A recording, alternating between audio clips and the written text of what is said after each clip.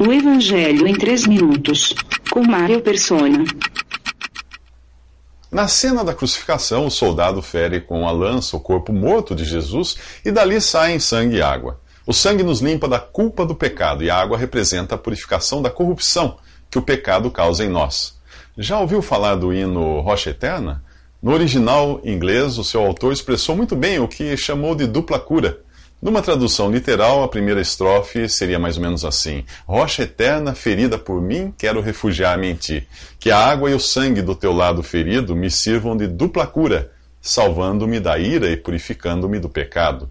O apóstolo João, em sua primeira carta, diz que o sangue de Jesus nos purifica de todo o pecado. E Hebreus 9 diz que o sangue purifica nossas consciências.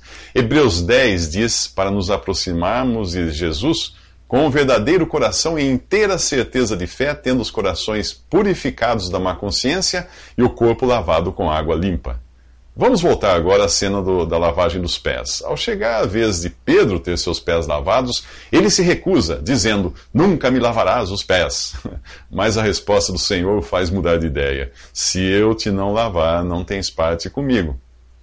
A expressão parte comigo tem o sentido de andar junto com Jesus, ter comunhão com Ele.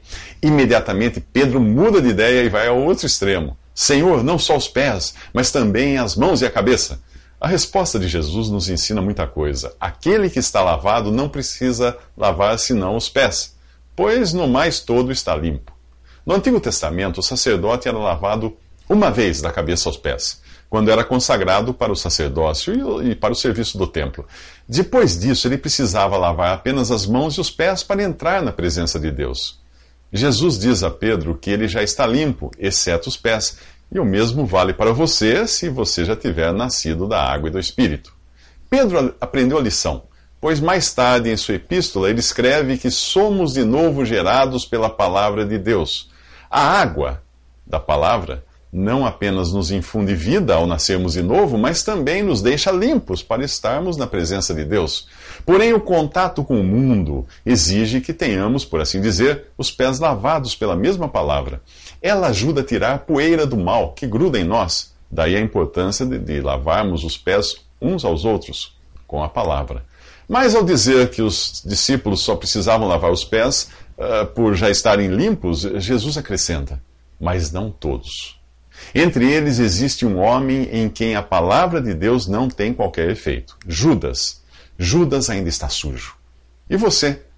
Precisa ter apenas os pés lavados ou ainda está na sua condição original, sujo aos olhos de Deus? Nos próximos 3 minutos, veremos como cada um pode lavar os pés de seu irmão. Visite 3minutos.net. Dúvidas? Visite respondi.com.br.